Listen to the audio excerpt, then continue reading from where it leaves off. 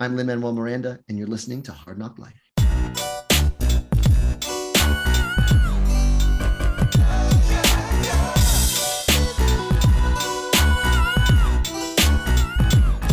Well, it's the NOC in full color, you see me? The Hard Knock Life. Happy New Year, Hard Knock Life. I'm Keith Chow.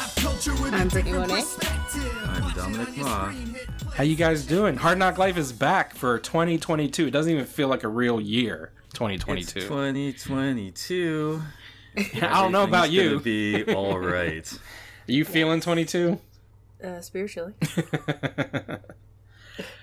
So, we took a couple weeks off there at the end of 2021. Now it's a new year, a new show, a new us, a new Nerds of Color, a new Hard Knock Life. What are your New Year's resolutions, if there are? Do you even believe in New Year's? Who believes in New Year's? We don't. You can choose any 365-day period to fail at shit, right? Like, why does it need to be at the beginning of every I year? think I set goals in general for the year. So, like, my goal last year was to do more podcasting, and I did that. Yeah, and you're like, shit, I did too many. Let's scale it back. I know. Now I'm, like, doing a lot going into this year. I technically doing 3, but, like, just 2 of them happen to be on the same feed, right. So it might seem like one podcast. It might only seem like 2 podcasts to some people, but I am technically doing 3 this year. But my goal this year is to do, like, because I did a lot of voice acting over the years, even if it's just with friends, and I've, like, I need to get back to being in front of the camera, so that's my goal for this year. Nice. And I already did something, like, honestly, on, was it the second day in? Because my friend asked me to be in a short, so Cool. I did that. So I've already done, like... So but you met your more. goal. You met your goal on Yeah. day 2 of 2022. So Yeah, so you can that just- was to do more acting in front of the camera. But I feel like it's only one project, so I at least got to do 2 projects Okay. in front of the Well, camera this year, you know? keep it 2-faced and like have everything end Yeah, in 2, right? You gotta have 2 twos, of it, yeah. 2 at least. How about you, Dominic? You have any goals for this new year other than perhaps like leaving the house and the pandemic being over? Right. I mean, I'm going to do some exercise to get in a good mood because I know that works and one should do it. And that's the ultimate goal, is to get in a good-ish mood about things. And yourself, Keith? Yeah, I like I said, I don't really believe in resolutions. I think goal setting is good. But the one thing I did do over the break was watch a shit ton of stuff. And there's a bunch of stuff that we didn't get to talk about because we took a little holiday hiatus. So I know some folks who are listening to this podcast are like, what did they think of Hawkeye? What did they think of Boba Fett? And for what it's worth, I watched a bunch of movies over the break as well. We watched Ghostbusters Afterlife. We watched Matrix Resurrections. We did a Lin-Manuel double feature and watched Tick Tick Boom and Encanto back to back, which was pretty cool. Yeah, I love Tick Tick. That might be my favorite movie of the year. Like, I think so, too. it's my favorite Andrew Garfield performance. He should get an Oscar for that. Oh, I think he's going to. He's nominated, at least. I don't know. I watched a couple of movies, too, in between. I think I watched that, actually, before Spider-Verse came out, because I don't know if you guys remember, I posted on my Instagram story, I'm like, what Spider-Verse movie is this? And some It's people one of didn't them. realize it was Andrew Garfield, so, like, I don't know what you're talking about, Brittany. So I was like, okay. It's the one that almost includes Turn Off the Dark. Yes. I was hoping that Do you know? we would get Reeve Carney show up in No Way Home as one of the Spider-Men, but you know. Have you seen the tweet that they're like, well, everyone really liked Andrew Garfield and Tick Tick Boom. Everyone really liked Andrew Garfield and Spider-Man and wanted to come back. Why don't they just do a movie version of Spider-Man Turn Off the Dark with Andrew Garfield? And I'm like, you know what? Actually, yes. I would watch that. Well, like, congrats to you two. The amazing films are getting their flowers now because of No Way Home. And everyone's talking about, like, it's so funny, right? I feel like the two of you are like the only people on the internet who have ever said anything positive about the amazing movies, right? And now all of a sudden it's like the cool thing to do is to like love Andrew Garfield's amazing movies. And I just feel like the whole time, small but dedicated subgroup. well, you know what I mean? Because like that, it used to be the du jour to Yeah. like just shit on those movies. I And you run guys, into more people who have just never even heard of them. Like, a lot of people are like, oh, I remember those Maguire movies, and I know the Holland exists now. But there were 2 others, and there was some dude, and oh, he's in this. Yeah, like, some people just didn't know they exist. So now, I mean, there's this push for like an Amazing 3, or for at least making the Venom and Morbius universe exist in the Garfield universe, which is an interesting wrinkle. I don't know that you'd want to, now that the Amazing movies are getting their shine, that you want to like sully it with a Jared Leto, but No, but like I think that I would like to see Andrew Garfield and Tom Hardy work with each other. Like, that would be fun.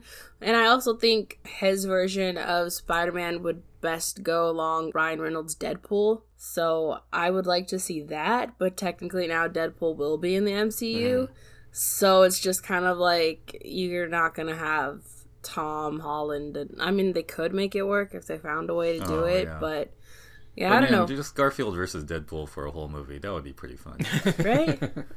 well, yeah. So I mean, Andrew Garfield is having a hell of a year, and I think it's his time to shine. But Tick Tick Boom is great. I love that movie. I wish we could get Lynn on the podcast back, because now that I've seen the movie, there's just so much I want to talk to him about, because all the Easter eggs. In fact, I've been contemplating doing a YouTube video about one Tick Tick Boom Easter egg that I might as well just do it now, since I'm too lazy to actually put the video together. But there's a shit ton of Easter eggs if you're like into musicals and into Broadway, especially in the diner scene when they do Sunday. Yes. I mean, that's obvious one.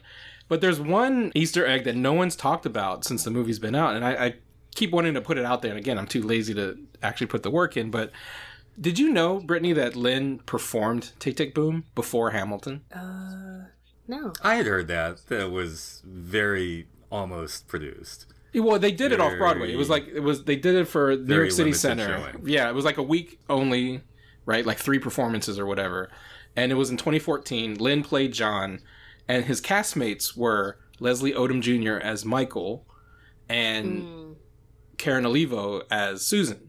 So Tick Tick Boom, the off-Broadway version, is a 3-man play. The original Jonathan Larson production was just a 1-man rock monologue. And the movie kind of like blends both the 3-man, rewritten 2001 after Jonathan Larson died musical version with the Jonathan Larson rock monologue with a traditional biopic, right? Like, that's what's so cool about Tick Tick Boom. It takes like 3 versions of the same story and blends it together. Anyway, the Easter egg is, so Lynn played John, Leslie Odom played Michael, and Karen Olivo played Susan. They're the 3 people who sing with, Andrew Garfield. He's got Joshua Henry and Vanessa Hudgens when he's performing. Anyway, there's a long way to get to the Easter egg, which is Joshua Henry was the original Aaron Burr in the Chicago performance of Hamilton, and Vanessa Hudgens played Vanessa in the Heights, which Karen Olivo originated at the Kennedy Center. So like by having Vanessa Hudgens and Josh Henry be the 2 other singers with Andrew Garfield on stage, is he doing a little Easter egg for his own version of Tick Tick Boom with the original Aaron Burr, Leslie Odom, and the original Vanessa from In the Heights, Karen Olivo. Again, this is my Lin-Manuel fan brain was like in overdrive. I almost followed that thread of deep Hamilton trivia. Not quite. Not quite. And so, like... It probably is. I'm sure you're right. Did you do that on purpose? Or am I the only one who's like picking up on that? Because I haven't seen anyone mention that. So anyway, that's my rant for the... That's my nerd pop. You know your regional production. After watching the movie, and I know that Tick Tick Boom was a big part of Lynn's like origin story. Like, he saw Tick Tick Boom. He saw Rent as a teenager, and then he saw Tick Tick Boom as a like college student, and that's what kind of inspired him to write In the Heights, like for Broadway. And that's why, he was the perfect person to direct the movie. It's just that, like, when I saw the movie and Josh Henry plays like the male alternate singer, and Vanessa Hudgens plays the female alternate singer when they're doing the stage portions of the show, I just remembered that like Leslie Odom and Karen Olivo were the other 2 people, and it's like, that's a Vanessa and an Aaron Burr. And he cast a Vanessa and Aaron Burr for the movie, and that's got to be intentional. He wouldn't do that unintentionally. The only other thing I would say is for the Tick Tick Boom Blu-ray release, when Criterion Collection puts it out, they need to put the pro shot version of Tick Tick Boom that they performed on the DVD, because there's only clips of it on YouTube where you can see them performing, but I would like to see the whole show on Blu-ray. So Lynn, if you're listening, let's get the New York City Center performance of Tick Tick Boom that you 3 did on the Blu-ray. Anyway, or were we going to talk about that other show that has a musical in it, kind of? All the listeners who have tuned out, you can come back now, because we can get into some of the Disney Plus stuff. Speaking of musicals, right? Because we'll start at the end of the finale of Hawkeye. So much of the internet lost their shit when the mid-credit sequence was Rogers the Musical. And I, for one, as the Broadway, musical theater kid in an adult body, I loved it. I was, like, happy. And I was actually surprised so many people were, like, pissed off about it. I loved it, but I thought there was going to be, like, another teaser besides that. So I think because that was the only one, I was like, hey. Like, I would have watched that anyways just because I love Adam Pascal. But it was just like you're not going to hint towards anything else? Oh, okay. Like, that's how it felt. Like, it was just like and I like musicals, so I'm not against that being one of, I just thought there was going to be another one. That was my only, like, disappointment with it. My little brother was very mad. He was like, oh. I mean, so much of the internet was mad that they just gave us this stupid musical. Which, the funny thing is, from the first episode, people were saying, oh, I hope they release the whole musical. And they did, and people were mad. Like, it just proves you can't please everybody. I think also it's like there were some people too who would say, like, I'm tired of them always teasing the next project, and then they didn't tease the next project, and now people are like, where's the next project? Exactly. They did it at the end of Spider-Man. They gave you a whole ass trailer. I know, right? Yeah, exactly. But no, I was a little like, okay. That's it? Yeah, but I still enjoyed, like, the scene. Like, I'm not gonna, like, lie. I definitely enjoyed the whole scene. I mean, honestly, the biggest surprise of the musical sequence at the end of Hawkeye was I didn't realize that, like, the Avengers themselves did not perform any of the song. like when listening to it on iTunes, I thought, oh, that must be Captain America singing the entire... No, it's like some random white dude just singing... No, it's Adam Pascal singing the whole time. Yeah, it's like, well, but he's just playing some random, like, doctor or something. Like, who is he even supposed to be? Yeah, I don't know, but I guess they went, well, like, we gotta get, the big guns from Broadway, so... Just like, well, whatever. Anyway, how did you feel of the ending of Hawkeye? Like, we finally got to see Wilson Fisk in action. When we last left the podcast, Kingpin was revealed, but we didn't actually get to see him really perform. Which I didn't realize this was a reference to an actual Spider-Man comic. The Hawaiian shirt is actually a reference to a legit Spider-Man comic, and people have been hoping that he's gonna be, like, the next villain for the next Spider-Man movie. So maybe that's gonna happen. But yeah, the outfit, I died laughing. I thought it was a hilarious outfit. But no, I liked it. I just want to know what's next. I hate that. I hate to be that person of, like, what's next when... But I think that it is it is my second favorite of the shows. I think Loki.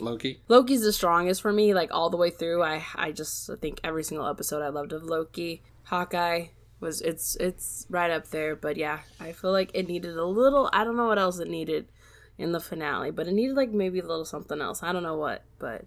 I know, because I'm not in the Loki list crew. I will say Hawkeye is my favorite of the Marvel episodic series that came out this year. I think it was really well directed, and it really pulled off that whole Christmas pseudo die-hard vibe with just people with arrows and not being so frickin' cosmic all over the place. I thought it was really wonderfully contained, and in that sense I like that it seemed to end on a full stop, or at least the full stop of, Christmas wins in the end. This is fine.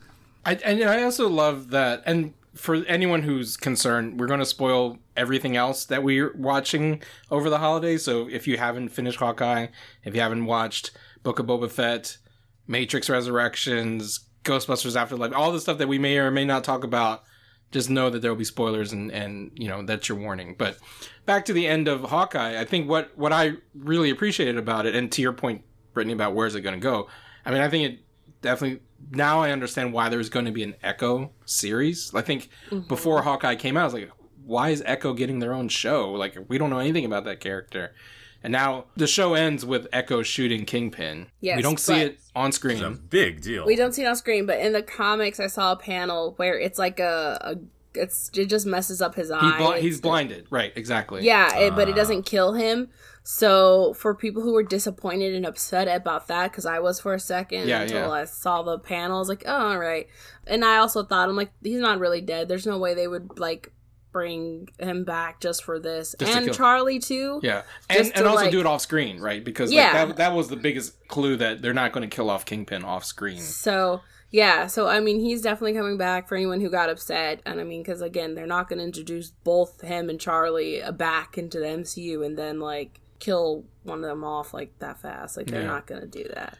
So does Kingpin get an eye patch for a while to make him even It more looks threatening than he already is? Yeah, It he looks was like he he was did. blinded in both eyes in the comics after, I think, and Echo's the reason in the comics too, that she shoots him in the face or something and doesn't. Yeah, it's doesn't like an kill him. acid or like a chemical thing or something. Yeah. Dominic, as the resident Daredevil stan, what did you think of D'Onofrio's portrayal of Kingpin here versus the Kingpin of Daredevil seasons 1 through 3?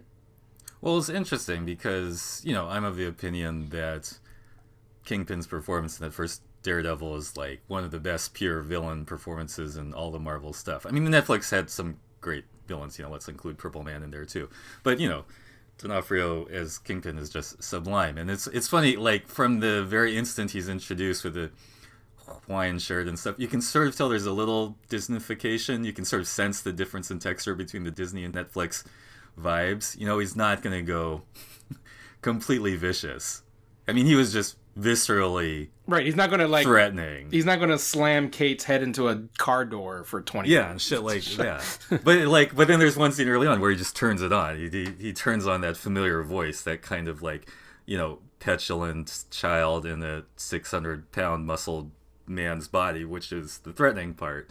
And you could tell, you know, he was so he found a way to recapture that magic. I really hope, you know, if Kingpin survives, he meets up in rehab with Bullseye again with his surgically reconstructed spine, because man, that This is Bullseye the was another cover. excellent villain. Oh, Guess okay, I you see got it. it there. Oh, you know, Yeah. I've seen that cover. I haven't read that one. Yeah. Yeah, so it's not just like a Disney like making him look stupid.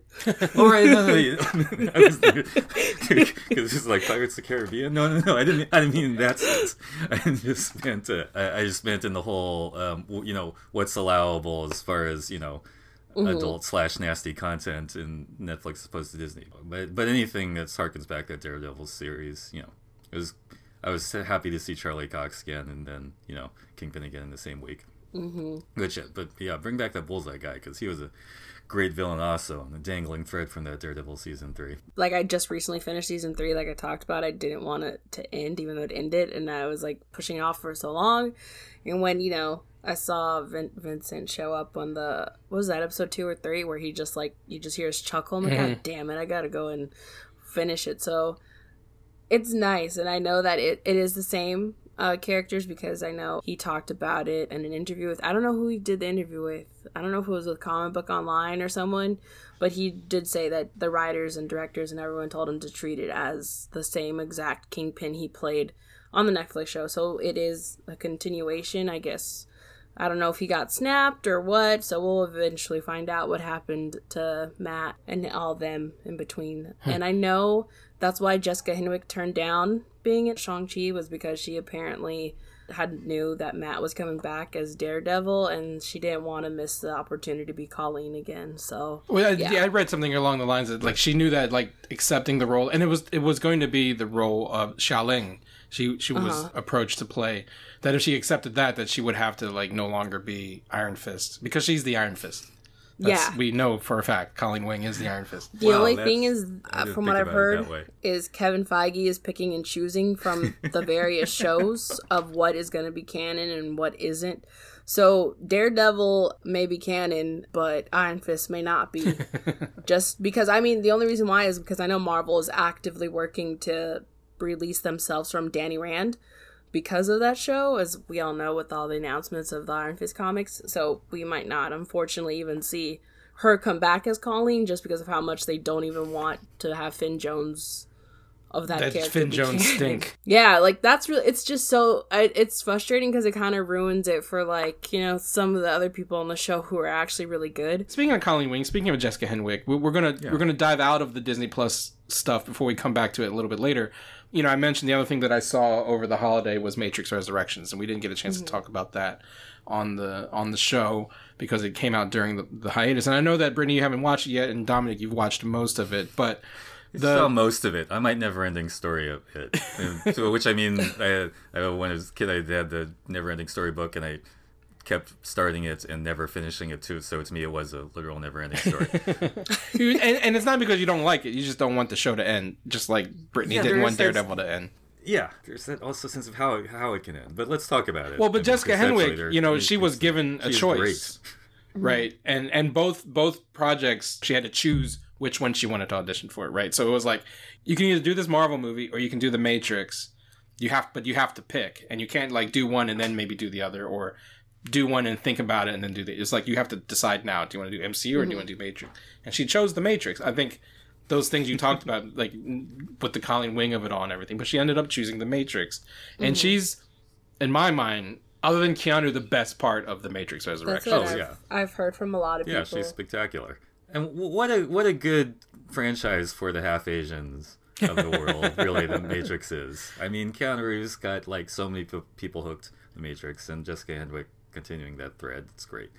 Yeah, no, I mean, and she's clearly the like the audience's, you know, entry into this film. She's not just like a side character in The Matrix Resurrection. She's like the main person whose mission it is to bring back Trinity and Neo, right? She's almost the Morpheus of Matrix Resurrections, because she's the one who's like believes above all else that, you know, Neo is the one. So knowing that, Brittany, you haven't seen it yet, Dominic, you haven't finished it yet, I'll try not to do any. I've already heard some spoilers. Spoilers, yeah. So, like, I know that Yaya is playing a Morpheus code and not actually Right.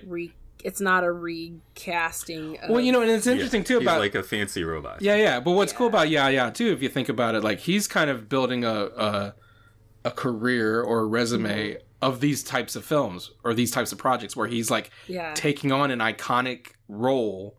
You know what I'm saying? Like Candyman, Dr. Manhattan, but then kind of like reinterpreting it for like, that's such a wild kind of typecast to be in. Like, what is an iconic, you know, genre character that you can re-embody in your own way? Yeah. And that's kind of a cool thing to be. And he could have played it very Dr. Manhattan-y if he was being Morpheus, like just saying things in a very sort of distanced, like all-powerful sort of way. But I like that he chose to play Morpheus like a little jazzier and fun and like kind of like stoned on something or something, you know, just like a little less, you know, gravitas. Well, because he's not doing a Lawrence was going for the Fishburne original. impression, right? Like that's what's kind of cool about it.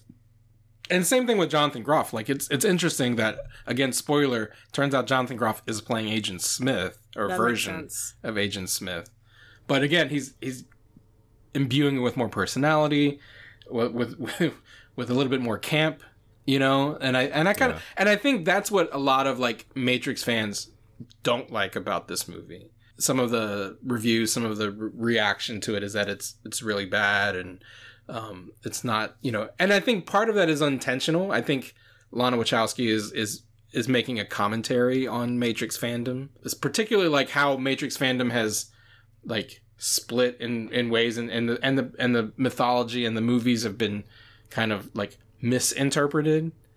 There's a whole scene in the beginning where, so the biggest like meta premise of Matrix Resurrections is that the events of the Matrix films exist in that universe. It's a video game instead of a movie, which is kind of weird. It was like, that was a weird thing to wrap my head around. Like, why can't they just say it was a series of movies? But it's the Matrix trilogy exists as a video game franchise, so it has the same kind of like legacy within the world that it does in the real world. So there's a whole montage of people like talking about like, and so like, you know, Keanu's character Thomas Anderson is forced to kind of like revisit the Matrix franchise. Like there's this whole meta commentary between which Groff kids and played Keanu. for a while, and it was the biggest thing in the world, and then they moved on, and now they wanted to see. And now Warner Brothers is forcing us to do a sequel. Right. And they managed to, and they get to comment on sequels themselves, which is hilarious in many ways. Yeah. Because like I think Matrix definitely fits into this like recent genre of what they call legacy sequels, where like you take a property that's been dormant for like 20 to 30 years and revisit it, bringing back some of the original actors, but also imbuing like a new, younger, more diverse cast to kind of like take it into the future. But you also kind of like have to redo the first movie again. Like Force Awakens was accused of this. Ghostbusters Afterlife is very much a legacy sequel that just kind of plays the hits of the first Ghostbusters movie. And then, you know, what I love about Resurrections is that it's also in that vein where it's like, okay, we're going to bring back Carrie Ann, Jada Pinkett, and Keanu, but we're also going to bring in Jessica Henwick and Yahya Abdul-Mateen, these like newer stars, younger stars, to kind of like, if they were to be a Resurrection sequel, they can carry it forward, which I don't think this movie sets up a sequel. I think this movie is very much like self-contained. Lana Wachowski is like, I said what I had to say about The Matrix and then I can move on. But what you've seen of it, Dominic, what have you latched onto with when it comes to The Matrix? Yeah, well, they took stuff from the original in a good way, in that it's still directed and composed with great directorial flair. This is not true of all the sequels. In this case, they keep like the color palettes and this sort of great urban decay feeling in these beautiful long shots, and because a lot of times they're matching shots from the original in a, you know, flashback montagey way. So in a way they're doing that shot for shot remake, which was fine because that was not broke, so don't fix it. But it's also like a commentary on it too, because like there are some subtle differences in the original Matrix. Like the urban landscape is this nondescript anonymous city, whereas in this movie, it's very much San Francisco. Oh yeah, you know, and then the real like the world of the Matrix is different because, you know, in a way, it's a commentary on like where the internet is in 2020 versus where the internet was in 1999, right? So like, you know, the main villain, I won't reveal who the villain is, but the main villain says that like, you know, it's essentially saying like social media is what fuels the internet now, like outrage and emotion, not like, and so like the Matrix is more like mirrors the real world than like the coldness of like the Matrix of the 90s, right? Where like internets were just databases. Now internets is like outrage and and shit posting, and that's kind of like is reflected in the new version of the Matrix. And it's cool. So they get to examine how internet culture has completely overwhelmed, destroyed their lives, even more than they were predicting at the time. And again, this goes to sort of like how, you know, I'm in the school of like sequels 2 and 3 weren't as good as that original Matrix, because I mean at that time, like when Matrix 2 and 3 were coming out, the internet was like exploding. We didn't really know what was going to happen. So in a way, Matrix had fallen behind, you know, the innovations that had already started with the first one. But now, with the benefit of time, it gets to look back, it's like, wow, yeah, that we were part of that, and that blew up in a way that we couldn't even imagine. And I get to examine in that kind of tongue-in-cheek way. And also, like, I like that there is a love story at the core of it. Yeah. And, you know, in the original trilogy, like, you know, it feels a little pat to me. It was like, yes, Keanu and Carrie Ann Moss, and they're both hot in leather. It's a little pat that there is this love story, but I like that they revisit it when they're both older. And especially when you were saying about San Francisco, that reminded me, like, you know, the version of Trinity that shows up in this Resurrections. I mean, very much a San Francisco kind of trope. Like, they're like white lady who has kids, but maybe wasn't ever like really gung-ho into having kids, but it's kind of like a, you know, older mom, but is really into motorcycles, and they meet, and they're, you know, they're bored. Yeah, there's electricity, and they're bored, and they're struggling with their own lives in the way that older people are, who have slightly grown out of, you know, internet youth culture. And there is something very affecting about that. I mean, and maybe because we're much older watching Resurrections, you know, we've kind of aged with the characters.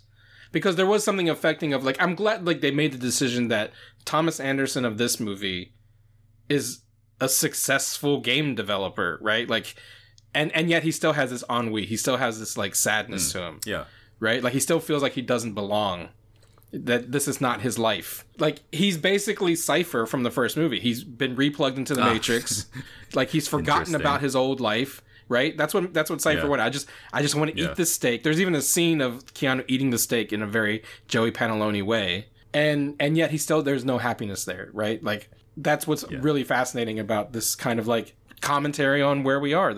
And you know, and it's not lost, you know, it's old hat now to say that Matrix. That much is like, you've got everything, you got a great life. But there's something else that's missing. But what is this life, right? Right. That we what is my great. beautiful house? Penthouses. Right. Yeah, that kind of thing. They reference the Jefferson Starship song, but the Talking Heads song is also relevant to it. Very much so.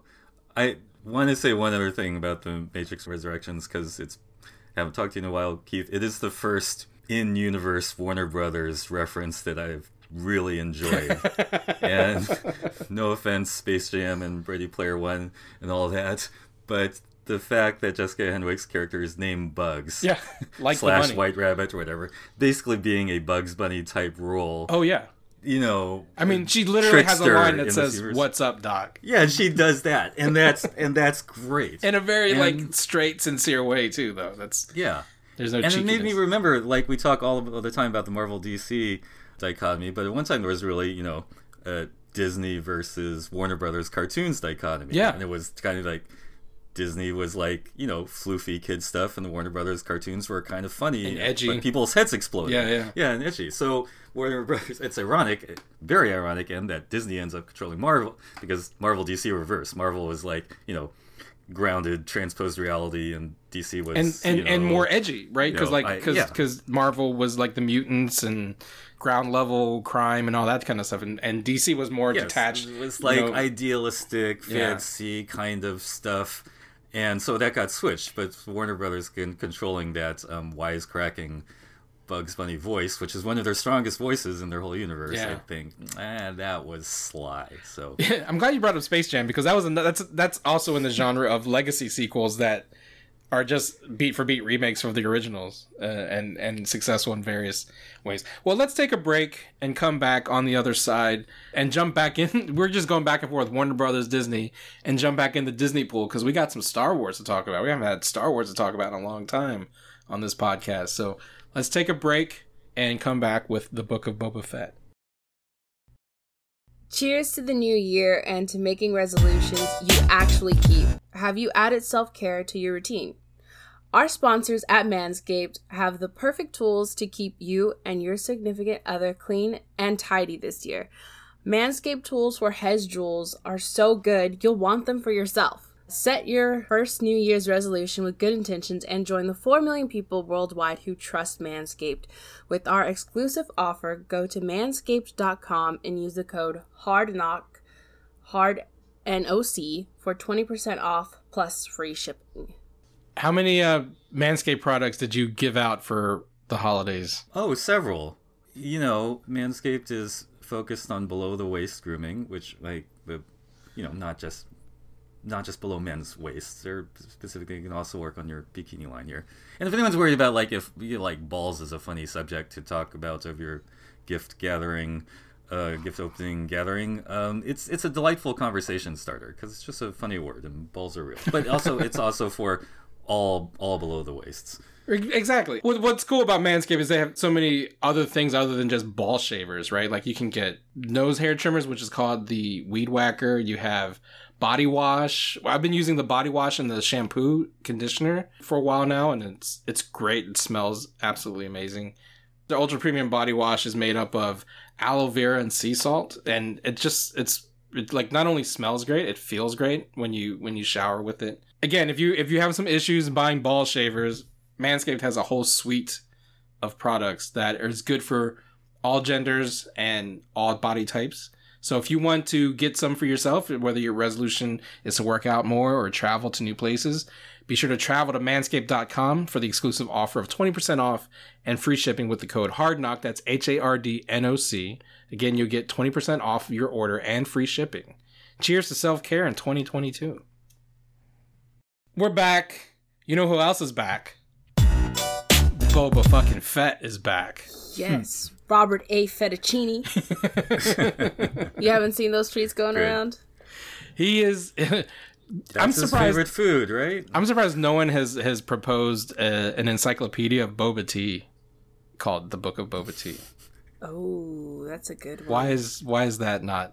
Another of those funny coincidences with East Asian words and Star Wars naming. It's like they're everywhere. Well, but the cool thing about this particular property is that you, for the first time, have two AAPI leads on the show, Ming-Na Wen and Tamira Morrison. In fact, shout out to Lauren Lola, who just got an interview with both Tamira and Ming-Na and talked about how cool it was to have a Star Wars property starring on the Nerds of Color blog. on and our YouTube blog, on our channel. YouTube channel. So please check that out. So yeah, what are your impressions of the first two episodes of the Book of Boba Fett? Fucking fire. Yeah? Excuse my language, but No, that's why we have the like, big the E first- on our The podcast. first episode Fucking was like, flamethrower on the wrist. the first episode was really good. I was sad that it was so short, but it was so good. And then episode 2, man, Jon Favreau is in his writing bag, because that is just one of the best episodes of Star Wars anything, because it was just so good. And I wonder how much of it was like, you know, Tamora being like, well, we need to, like, you know, do this for the indigenous people, and like, because it very much felt like an indigenous rights episode. Absolutely. And the humanizing of the Tusken Raiders through in the first 2 episodes, especially as we see in episode 2, is just done so well. And I really liked it. And I just, like, you know, if Jon Favreau really listened to Tamora, like, he really did listen and did his thing, is like, you know, it helped him in his own writing, because it was just beautiful, like what they were able to do with this episode 2. I just think it was so good. Like, I don't know, I love it. I just thought everything about it was just A+ to me. Mm-hmm. I have to admit, after the first episode, I was a little kind of, I don't know if I'm feeling Boba Fett, because it just felt like an incomplete episode. Like, I didn't know what it was trying to say, other than setting up the structure of, you know, post-Mandalorian stuff in Mos Espa trying to become a crime lord, with flashbacks to, like, how he escaped the Sarlacc. Like, I didn't realize how much I kind of had an idea it would be a lot of Tusken stuff, because just the way he looks when he shows up in The Mandalorian, where he's got the gaffy stick. But you don't necessarily know that he's a Tusken Raider when he shows up in The Mandalorian, right? So this kind of fleshes that out. But that first episode, I was a little, like, it felt slow. I was a little bored, I have to admit. Second episode, holy fuck. Like, second half of the second episode. Like, honestly, no shade to Ming-Na and Fennec Shan. She's a great character. I don't need the current modern stuff. Just give me the how did Boba survive in Tatooine for the last however many years, because, like, that to me is more interesting than the crime lord stuff. Like, to me, I'm still not that, you know, interested in the whole, you know, war with the Hutts or the mayor. Although, like, Black Chrysanthemum shows up, and that's pretty cool if you read the comics. The Black Wookiee. Wait, who is Black Chrysanthemum? It's Chrysanthemum. I was just making a joke saying Chrysanthemum. He's that black-haired Wookiee who shows up, and you're like, yeah. Some people are like, who the fuck is that? And other people are like, holy shit, because they read comics. Yeah, and my mom said evil Chewbacca.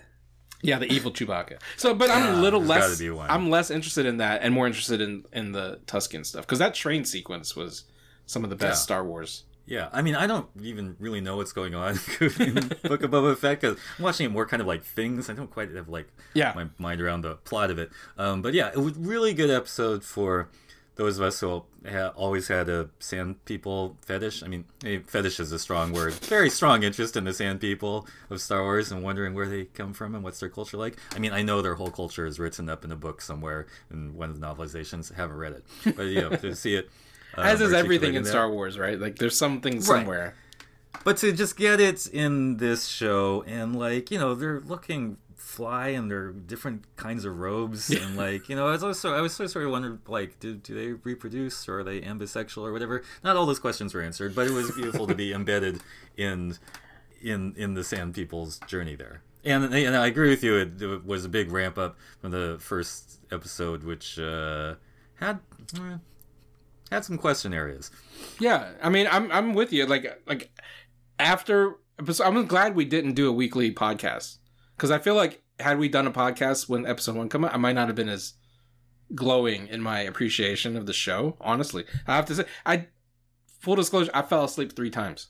I had to keep waking up and rewinding it, and then kept falling asleep. So, like, that could be part of why I was not so thrilled with the first episode. But that second, there's that awkward fight where basically the Night Vipers from G.I. Joe show up and surround them, or the Cyber Vipers or whatever. I don't know, this is another thought I had that reminded me of Yuki. It's like, I think it occurred to me that the aesthetic of Boba Fett is the closest to G.I. Joe in the Star Wars universe. I mean, he's got, like, all the weird weapons and the rocket launcher and the mask that you don't really know he sees. But the action sequence was a little right? Like, what it descended to, like, parkour for 20 minutes of, like, Ming-Na chasing those assassins around, and I don't know, I was just not feeling it. But second episode, yes, very much the whole Tusken Raider kind of accepting him into their tribe, the whole Vision quest was really cool. I do think that, like, structurally the show's still weird, like, because it's like it was 2 shows. It was like the flashback. It doesn't cut in back and forth like Arrow or something. It's just like, here's part of the show. This is what's happening in the present tense, and then cut. And here's everything that happened, 5 years ago.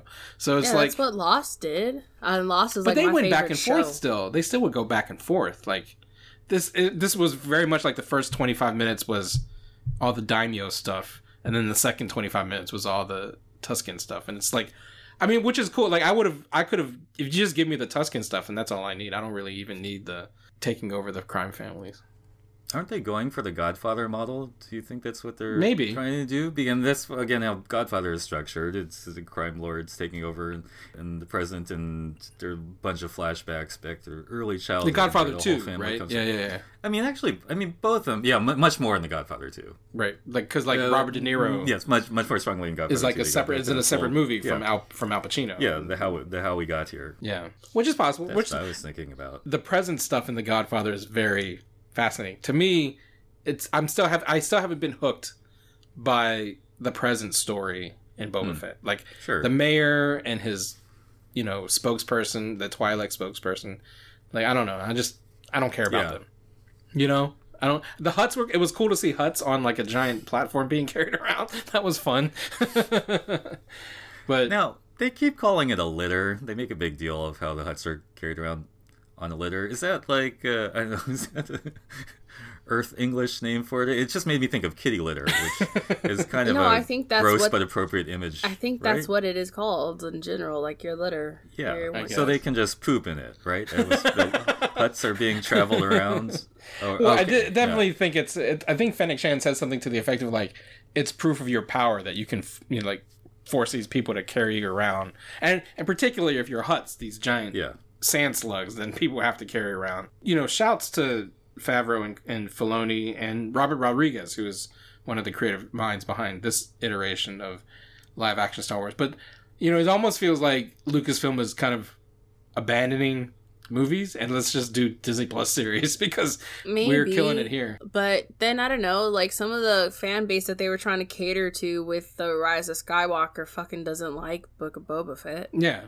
Well, the sequel stuff, like, I mean, that's what I'm saying. Like, you definitely have a fan base that's dedicated to like the Finn and Rey and Kylo story, but I almost feel like they're kind of ignoring them from now on and just focusing on this like period, Mandalorian, Boba Fett. Yeah, but even like the people who, that's what I'm saying, that like now the people that they've been trying to cater to, they don't even like Book of Boba Fett. I've seen them complain about it when I'm like, I've pretty much have liked almost every era of Star Wars except for Solo. I hate that movie. I can die in a fiery pit. But Solo like, kind of stinks. I like every version of Star Wars, so for me, I don't know, I'm enjoying this. I'm excited for Kenobi, even though that's not out yet. It's just they had that Hayden do that PSA thingy recently. I don't know if you've seen it, and it ends with him saying, "May the Force be with you," and I just like cried, and I was like, "Ugh, Hayden, I love you." Well, they're definitely sticking to the original trilogy timeline because that Kenobi's coming up next. There's the Cassian Andor show that's coming up after that. So like, I think they found the sweet spot as far as the era of Star Wars that's most appealing to like the broadest range. Best. And what I hope they continue to do is this is why I was a little disappointed, honestly, by Luke showing up in Mandalorian. Is that what was cool about Mandalorian is that it was carving out its own space in the universe, and by like bringing a Skywalker in, it just felt a little like, Yeah. like why does it? The fact why that does they it have didn't to even like use tie back to Sebastian that? Stan was just stupid on their Well, part. and it didn't help that he was like CG Luke Skywalker. Yeah, they could have just used Sebastian Stan, and then I'm sure they could have had Mark Hamill do a voiceover, and it would have worked just fine. Do people say that because Winter Soldier got his hand cut off and so did Luke? Or No, because they Have you actually seen like Sebastian Stan with like I'm sure the it's great. I Photoshop? was just He looks making just a like joke. him. Yeah. Have you Well, seen tell you him what, he Photoshop looks with more like blonde Luke hair? Skywalker Yeah. than he does Tommy Lee. That's a weird casting. Speaking of that project, I know this is so off, but because you mentioned that project, oh my god, what's her name? Looks so much like Pamela Yeah, Anderson. Lily James. It's Like, freaking that's crazy. amazing. She I doesn't cannot look believe that that's anything like Cinderella No, as Pamela Anderson. But Yeah. like, it's clearly like they did a much better job turning her into Pam Anderson than Sebastian Stan into Tommy Lee. Because Yeah. But You don't I'm look gonna anything like watch Tommy. that because it's gonna be fun. Was the comic version of Pamela Anderson not called Stripperella at some point? And very badly She did do advised Stripperella with, sort of Marvel. I think so. She did that with Stan Lee. They created that character together. Not, She wasn't a Marvel like character. good That was idea. when Stan Lee was doing his own stuff. Yeah. Okay. I mean, that's making weird segues. Now. Yeah. But, No, but it's I'm okay. glad you guys brought that up about the audience for Book of Boba Fett, because I was wondering out loud if the Mandalorian and Boba Fett wing are mainly throwback pleasures. Throwback pleasures, They're supposed sort to of be. catering to people who didn't get that much out of the sequel trilogy, Rise of Skywalker, and all that. Yeah. They're kind Well, of leaning into those things I again. hated Rise of Skywalker. No, I didn't hate Yeah, it, yeah. but That was terrible. I can Yeah, rewatch okay. that more than I will ever rewatch Solo. That's how much I don't like Solo. Like, I refuse to watch that movie again. But I don't know. I think my favorite era now of Star Wars is honestly the High Republic books. I'm still reading the second one, The Rising Storm, but I just really love this era because it's before the Skywalkers are even a thing. But Yoda is there, so there is some ties. I mean, that's cool, right? Like, you can have some ties. But again, like Mandalorian, what was so exciting about it was like, it was that sweet spot of like just enough nostalgia to kind of satiate people, but telling a new story in a new part of the universe that's not connected to. That was what was exciting about Rey and Finn and everybody, right? Like they were these new characters that could take Star Wars in a new direction, and then they just kept circling back to like shit people knew. This ties into what I was saying about Ghostbusters and even Matrix, right? Like that place now where most genre stuff is legacy stuff, trying to like revisit things who have already seen. Even the Batman, like there are a bunch of trailers have come out since our last podcast. This is I'm excited. I still can't wait to watch it, but like I do get some sense that like, is this movie treading water, or is it taking the Batman story into any new direction? I You know feel what I like mean? it's going to be its standalone thing because I don't think he's going to be in the Flash movie, but Keaton is. So, like, Keaton is going to now be have always been the respective Batman. For... Yeah, because they cast, he's in the Batgirl movie, which is wild. Yeah, right? so, like, they're basically going to rewrite out Ben Affleck. I'm so mad that they're also going to be rewriting out Henry Cavill as Superman because... Yeah, well, I feel like they're he, kind of like like, a 2-for-1. Yeah, I feel like know. he, like He Andrew never got- Garfield... was the same thing, like both perfectly cast in their roles, had so much potential, but unfortunately got put in stuff that like didn't meet the vision or people couldn't see it. But I feel like Andrew got the better movies opposed to Well, but Henry, speaking of that Flash but- film, like, and there's been some, talk around like what that movie's actually going to do. Like Ben Affleck has said, like, his favorite Batman scenes he's shot is in The Flash, but there's also the contingency of fans who are like pissed off that the Snyderverse is going away with this movie. All that said, like, I do think that, in a pre-No Way Home world, the Flashpoint movie was like, and we talked about this on the last podcast, like, was going to like break new ground, but now it's going to feel like a retread Harsh comparison of No Way Home in the sense, but, it's all good. It's fine. It is. Can I say one more thing about Book of Boba Fett? Yes, Yes. please. Well, it's on my mind. Speaking to how you recapture the joys of the old thing without, compromising potential for a new thing. I really think this secret element is Tatooine. I mean, Tatooine, I would argue, is the best planet and culture in the Star Wars universe. So to keep coming back to it keeps giving you new opportunities. And the reason I say that is like, the original Star Wars movie, what was so wonderful about Tatooine, but besides the way the sand and the landscapes and the sun looks, is like we get to that cantina and it's like everything all at once. It's like all the alien cultures are there. Not just like one alien goes with this environment. It's like a place where people are meeting and like freaking, oh, you want like 3 new alien races? Here's 12, and they all have a story that we're going to wonder about for years. So there's something rich about returning to the place from which the most stories can arise, like Los Angeles. Just to jump off that point a little bit more too, what's also cool about the way they're approaching Tatooine, even the Star Wars original trilogy sequels suffer from this. Like, Tatooine feels like a planet where there's multiple cultures, to your point. Whereas, like, every planet since has just been like, this is the forest planet where everything's a forest and it's all Ewoks. Here's the ice planet where it's all, exactly. And what's cool about Tatooine, to your point, is that, like, and what they're doing so well in Boba Fett is showing, like, the different factions of people. Like, even the Tuskens who take in Boba are different Tuskens from Tuskens we've seen before. Like, they dress differently. He even talks about, like, you know, that's not our tribe. We're a different tribe of Tuskens versus like some of the ones we may have seen in previous iterations of Star Wars, like the ones who kidnapped Shmi Skywalker, which is, to your point, Brittany, like also an evolution of like the Tuskens in the 70s and in the original trilogy and even the prequels was very much the other, kind of like the way natives were always depicted, these savages who don't have any personality, don't have any interiority. And what's cool, they started in The Mandalorian. There was a scene where like Din Djarin is like speaking sign language to the Tuskens, and they're exploring further in Boba, is that not only do they have interiority, they have their own cultures, they have their own language, they have their own. Oh, and finding out that Tatooine used to had water. Yeah. Yeah, right. Deep. So now it's like, you know, and like some people are, on... now some people are wondering if his storyline is to actually bring water back to Tatooine, if that's like that's going to be. And it makes sense, right? Because what is the number one, you know, industry on Tatooine? It's moisture farming. Yeah. Right? They're trying to like suck what moisture that's remaining. And so like I think like the way I hope Boba Fett blends their present day storyline with the Tusken storyline is that the reason Boba wants to take over the crime families is to give Tatooine back to the Tuskens. Yeah. Much like the plot of Dune. Yeah, exactly. No, and then when he said Dune Sea, I was like, That's what. Well, Lucas was. He's been clear that like he was inspired by Frank Herbert. Like, I mean, I think. That's what I was wondering. Star Wars is dumbed down Dune. Let's just be real clear. It's Dune without the royal family politics. Yeah. And to its credit. There's family politics. Oh, yeah. Sorry, not the multiple royal houses fighting each other. Just this one god family. But yeah. Yeah, no. But I would just say if you do like Star Wars and actually do want a different era besides, you know, what we've seen in live action, just check out the High Republic books. Yeah, definitely.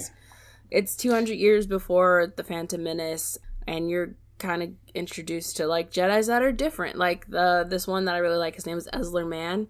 He very much makes it clear that he, you know, has sexual desires and, like, isn't afraid to, like, explore. Not that that's the only, like, winning factor of, like, reading the book, but, like... We've wondered about that for Jedi all the time. But, yeah, they talk about it like it's I don't know, it's just also, it's supposed to be when the Jedi were, like...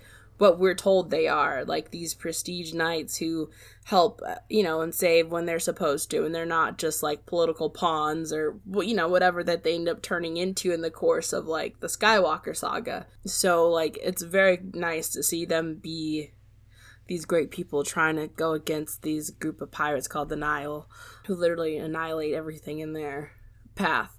So it's really cool to see the Jedi going up against that, and there's like lots of different side stories, and it's really fun. And they have like a diverse group of writers, like Daniel Jose Older. Yeah, he's one of the writers. I haven't read his book yet, but I have it's like Crash Point Tower, Justina Ireland. So like there's some pretty cool people, and I know they have some. You can pre-order their 2 new books too, which I just did today, even though I have 20 million books to read. Well, other than the High Republic, what else is nerd popping for you? I know there's a show debuting this week that you have some ties to. Yeah, I'm excited for Naomi to drop. I'll be at work when it actually premieres. A little birdie told me you've seen the pilot already. Yes, I have seen the pilot. Thank you, CW. It's really good. I hope you guys like it. I won't spoil anything for anyone who hasn't seen it or read the comic, but yeah, and I actually just started Dexter because my little brother has been like, watch Dexter, so I finally started. It's great. And there's actually a very funny episode I just watched where he's like, I don't like sand, and I was like, all right, Anakin. And just before we drop the thread, you got to talk to Casey Walfall, who plays Naomi. Yes, I did. And that interview is on the Nerds of Color. It was me and a round table of other people. So like Black Girl Nerds were there, DCTV Podcasts were there. Who else was there? I think Comic Book Resources. Yeah, there's several other people that were there asking questions. So it wasn't just me, but it was fun. Yeah, we'll put the link to that interview in the description and check that out. And Naomi Podcast in the Lituation Room as well. Dominic, what's nerd poppin' in 2022 for you? Oh, for a Christmas gift, my sister wonderfully gave me a Lego set of Boba Fett's starship, since we were talking about Boba Fett. Nice. And it is called, there was a little hubbub about the naming thing, okay? And it is called Boba Fett's starship.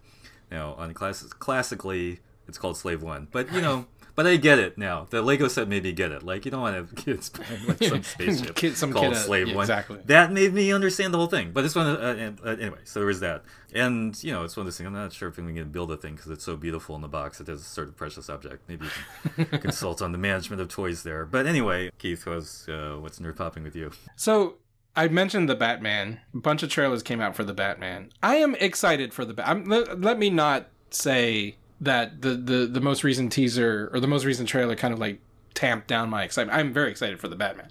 Put Batman on anything, I'm gonna watch it. But 2022 as a year for me is exciting to be a Batman fan because in addition to the Batman, which is coming out in a mere 2 months, which is wild, we are getting, as we mentioned, The Flash, which brings back Michael Keaton's Batman and Ben Affleck's Batman.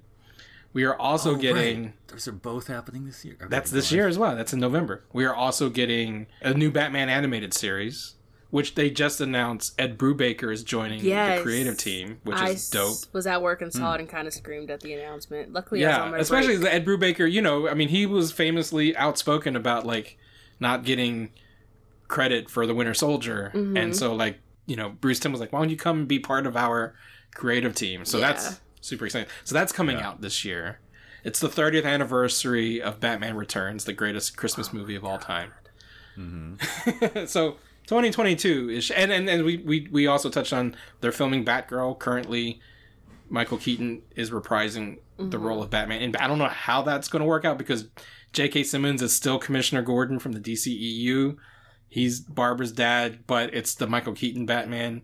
I'm sure the Flash will clear it all up or not, but it's an exciting time to be a Batman fan. And so, it sounded like I was shitting on the Batman earlier, but I am not. I'm very excited for this year.